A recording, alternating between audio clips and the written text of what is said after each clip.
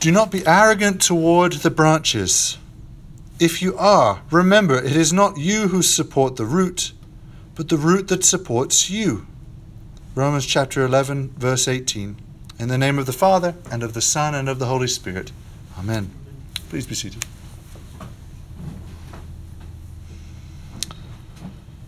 So the church to which Paul wrote the letter to the Romans, right, the church in the city of Rome, was made up of different ethnicities. Primarily, there were the two large groups, the Greco-Italians and the Jews, who had alike received the gospel of Jesus. And scholars for the last 100 years have tried to gather their best understanding based on Roman historians and Jewish historians and the New Testament evidence itself to try and figure out what exactly was the composition of the church in Rome. And most scholars think it was a slight majority of Gentiles and a substantial minority of Jews that made up the church, maybe like a 60-40 split. And while most of the letter to the Romans is addressed to the whole church, it's interesting that Paul takes a couple of sides to address each group individually according to its own specific angle on the issues at hand and needs. So in chapter 2, Paul singles out just the Jews in the church, and he writes to them, if you call yourself a Jew, and he goes on to talk about how faith has always been primacy in Judaism, right? But you wouldn't, obviously, you're only talking to the Jews when you say that, right? A Gentile would never call himself a Jew. And now, the reading we just heard from chapter 11, Paul begins by saying, okay, now I'm speaking to you Gentiles. You could say just to you Gentiles.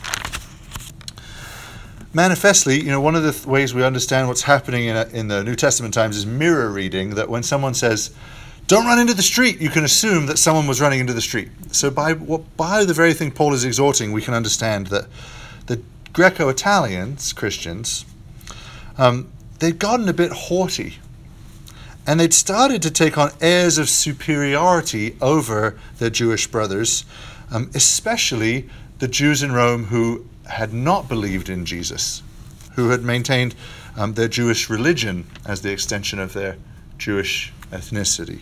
Tracking with me so far? Okay.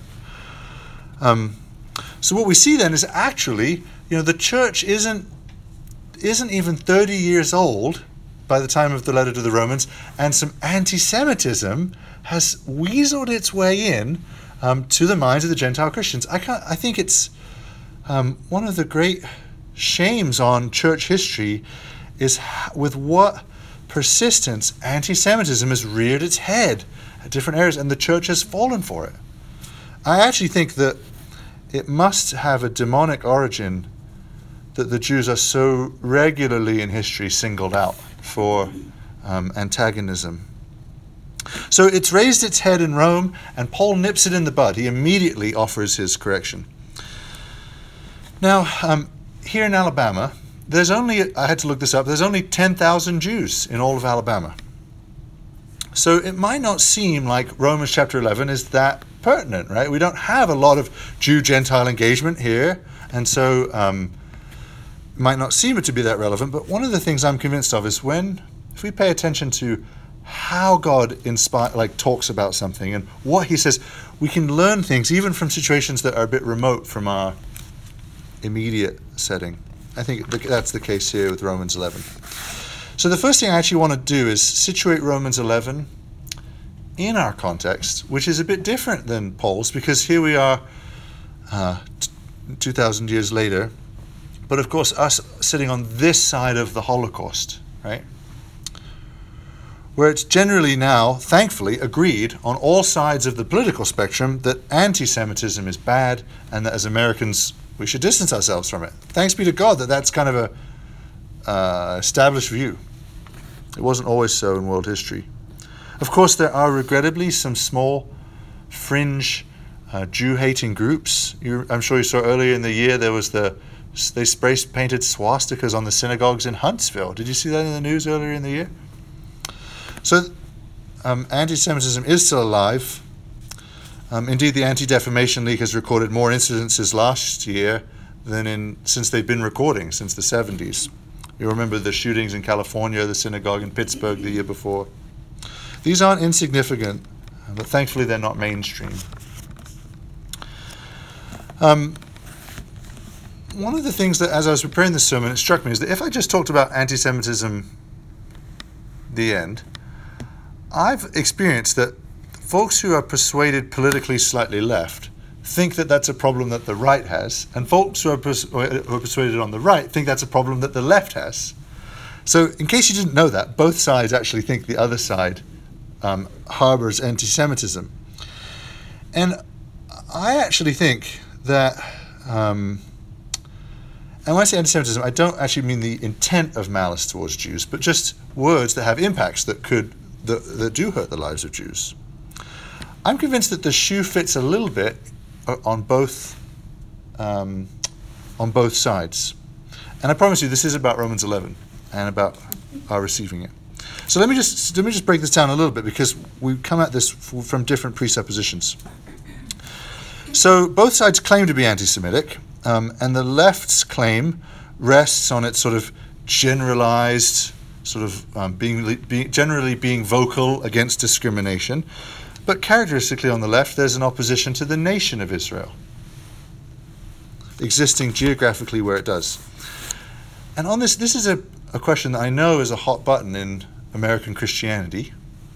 The support of the nation of Israel is something I've wrestled with deeply for many years. And it's something that I believe Christians can disagree on. I know godly, incredibly educated men engaged politically on the issues who are on different sides of this one. Some who are very supportive, some mildly supportive, some opposed to the nation of Israel as it exists today. I've become convinced that it is essential to the well-being of the Jewish people that they have that nation that's there. But I don't think that's sort of this line that all Christians must toe, the way sometimes I think it's presented in the church. But I do think that the Jewish people fare better when there's a clear nation that is theirs. And I do think that to oppose what goes by the name as opposing Zionism is in outcomes to end up saying and doing things or suggesting things that will hurt Jewish lives in Israel. And that's where I think the right's critique of the left stands. On the other side, the right characteristically is strongly supportive of the nation of Israel, which I think is a win. I think that is anti-Semitic. But sometimes in discourse on the right, characteristic kind of stereotypes and even slurs about Jewish people get trafficked without censure. And I know both sides don't internally censure, so that's not the problem. But nevertheless, and I think sometimes under words which imply a bit more than they admit. I think sometimes the word, even though globalism as an ideology is something that a Christian can critique, I feel like sometimes the word globalist gets thrown around, sometimes in ways which suggest a sort of harsh and stereotypical view of Jewish people. And that language gets picked up on by the fringe extremists, and they co-opt it and use it for violence, like in California or Pittsburgh or even Huntsville. There wasn't violence in Huntsville, vandalism in Huntsville. So what I think is that neither the right nor the left has the corner on being anti-Semitic. I think that all political angles of approach are insufficient. And I think that the Bible, different than this, actually offers a comprehensive solution, as it were. A solution of how we really cannot be anti-Semitic. So first, Paul gives this larger, historically informed paradigm. He reminds Gentiles that Jews represent the foundation of God's workings to save mankind. That they are the root, right? You know, in Paul's day, everyone, whether you were in Rome or Israel, you basically kept olive trees in your yard. Olive oil was your soap, your fuel for your lights, you know, the cooking for your food. You used olive oil for everything. It's no accident that the Greeks invented gods of olives and olive oil, because it was so necessary to life around the Mediterranean. So he uses this image that would be familiar to all sides of olive trees, and it was a common practice to graft shoots into roots that were well established. So he's using this common picture. He's reminding that the Jewish race is the roots. And he says that Jews alive today are the descendants of and the representatives of the Jews whom God first revealed himself to. As the Creator, God revealed himself to Jews and gave his law. And it's into that root that through the ministry of the Spirit, through the ministry of the apostles, Gentiles, that umbrella category for all of us who aren't Jews, are able to be grafted in to the root. By the way, little side note, I think the gospel that we heard today is one of the most tricky gospels to interpret. But the key, I think, is to see that it's on principle that Jesus holds back his ministry to a Gentile, this Canaanite woman, because until Christ himself had died, and I don't know why this works in kind of the cosmic structure of things, but it wasn't possible for Jews and Gentiles to come together in God until Christ had died. And I know that because the Bible says it. In Ephesians chapter 2:14, we get this kind of deep cosmic insight. This is Ephesians 2:14. Jesus himself is our peace, who has made both Jew and Gentile one, and has broken down in his flesh the dividing wall of hostility. I think that's an image of his own body being, immolated into as breaking down that wall of hostility. But Christ now, after this gospel reading, now has died, the Spirit has come, and Gentiles can now be grafted into the root. Which what that means is Abraham isn't just the patriarch of Jewish people, he's our patriarch by being grafted in, right? And if we grasp this paradigm, it's clear that Gentiles in the church, us, we're doubly graced to be here, right? That our names are actually on the second guest list in the kingdom of heaven. That the first guest list has Jewish names on it. And the second, now we all get into the kingdom. There aren't first and second class citizens in the kingdom. But in terms of who's invited, the Bible says Christ came first for the Jew and then for the Gentile. There's actually two orders of guest lists.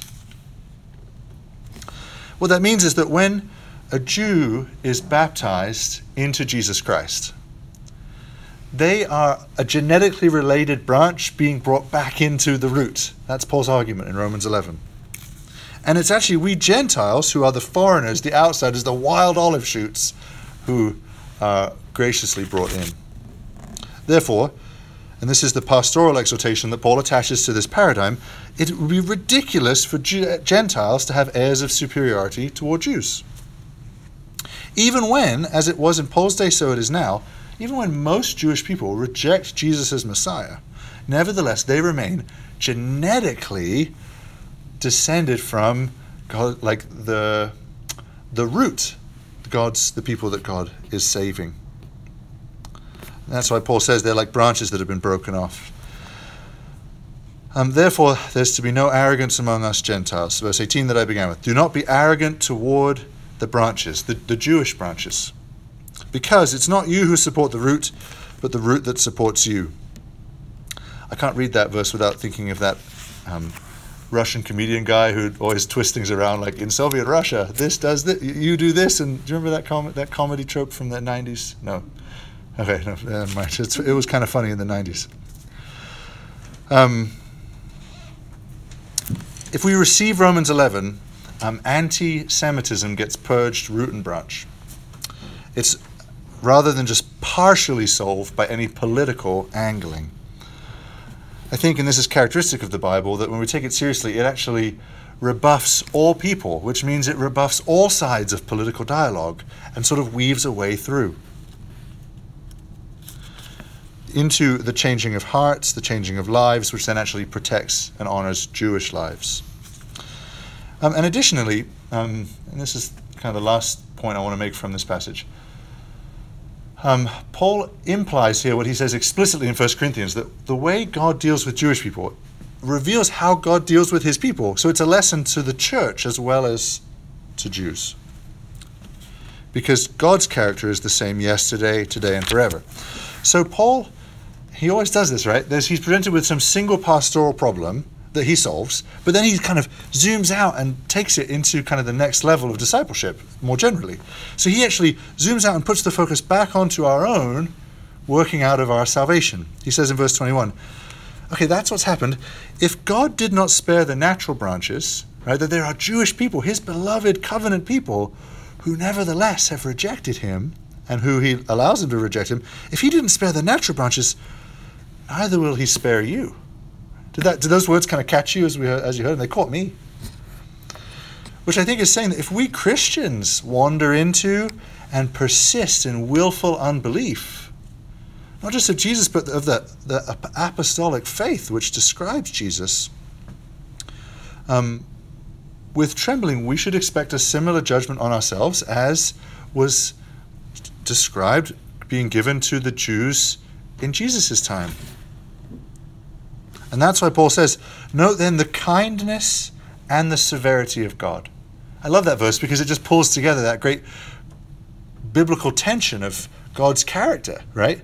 He is kind, as I've been preaching about love the last few Sundays, and he's severe. And we don't usually hold those two things together, but he is. Right? Note then the kindness and the severity of God. It's a great verse to have in memory. So thanks be to God for showing a special kindness to us Gentiles, grafting us in to the root in this age of the Holy Spirit. And my prayer is that God would give all Christians, us, increase of holy fear, right? Fear that to sort of maintain walking on the narrow way, and to be spared from arrogance in our salvation towards anybody, but especially towards Jewish brothers. And that we would continue to pray that the Jews would be grafted back into their natural root.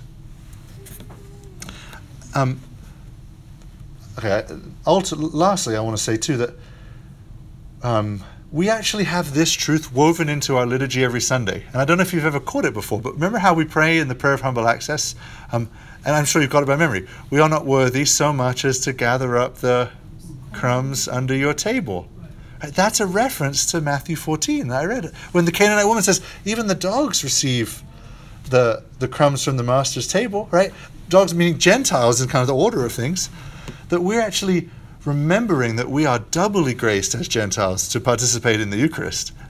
We're not only because as sinners we aren't worthy to participate in God's love, but also as Gentiles we weren't initially called to be participants in God's love. So when we pray the prayer of humble access, that's a chance. That's one I have a little kind of hook in my mind to remember. Oh yeah, I'm a Gentile, and I sometimes will throw out a quick prayer like, "Lord, save your Jewish people." You know, it's a chance to remember this great historically informed paradigm that Paul presents to us, that God presents to us in His Word in Romans chapter 11.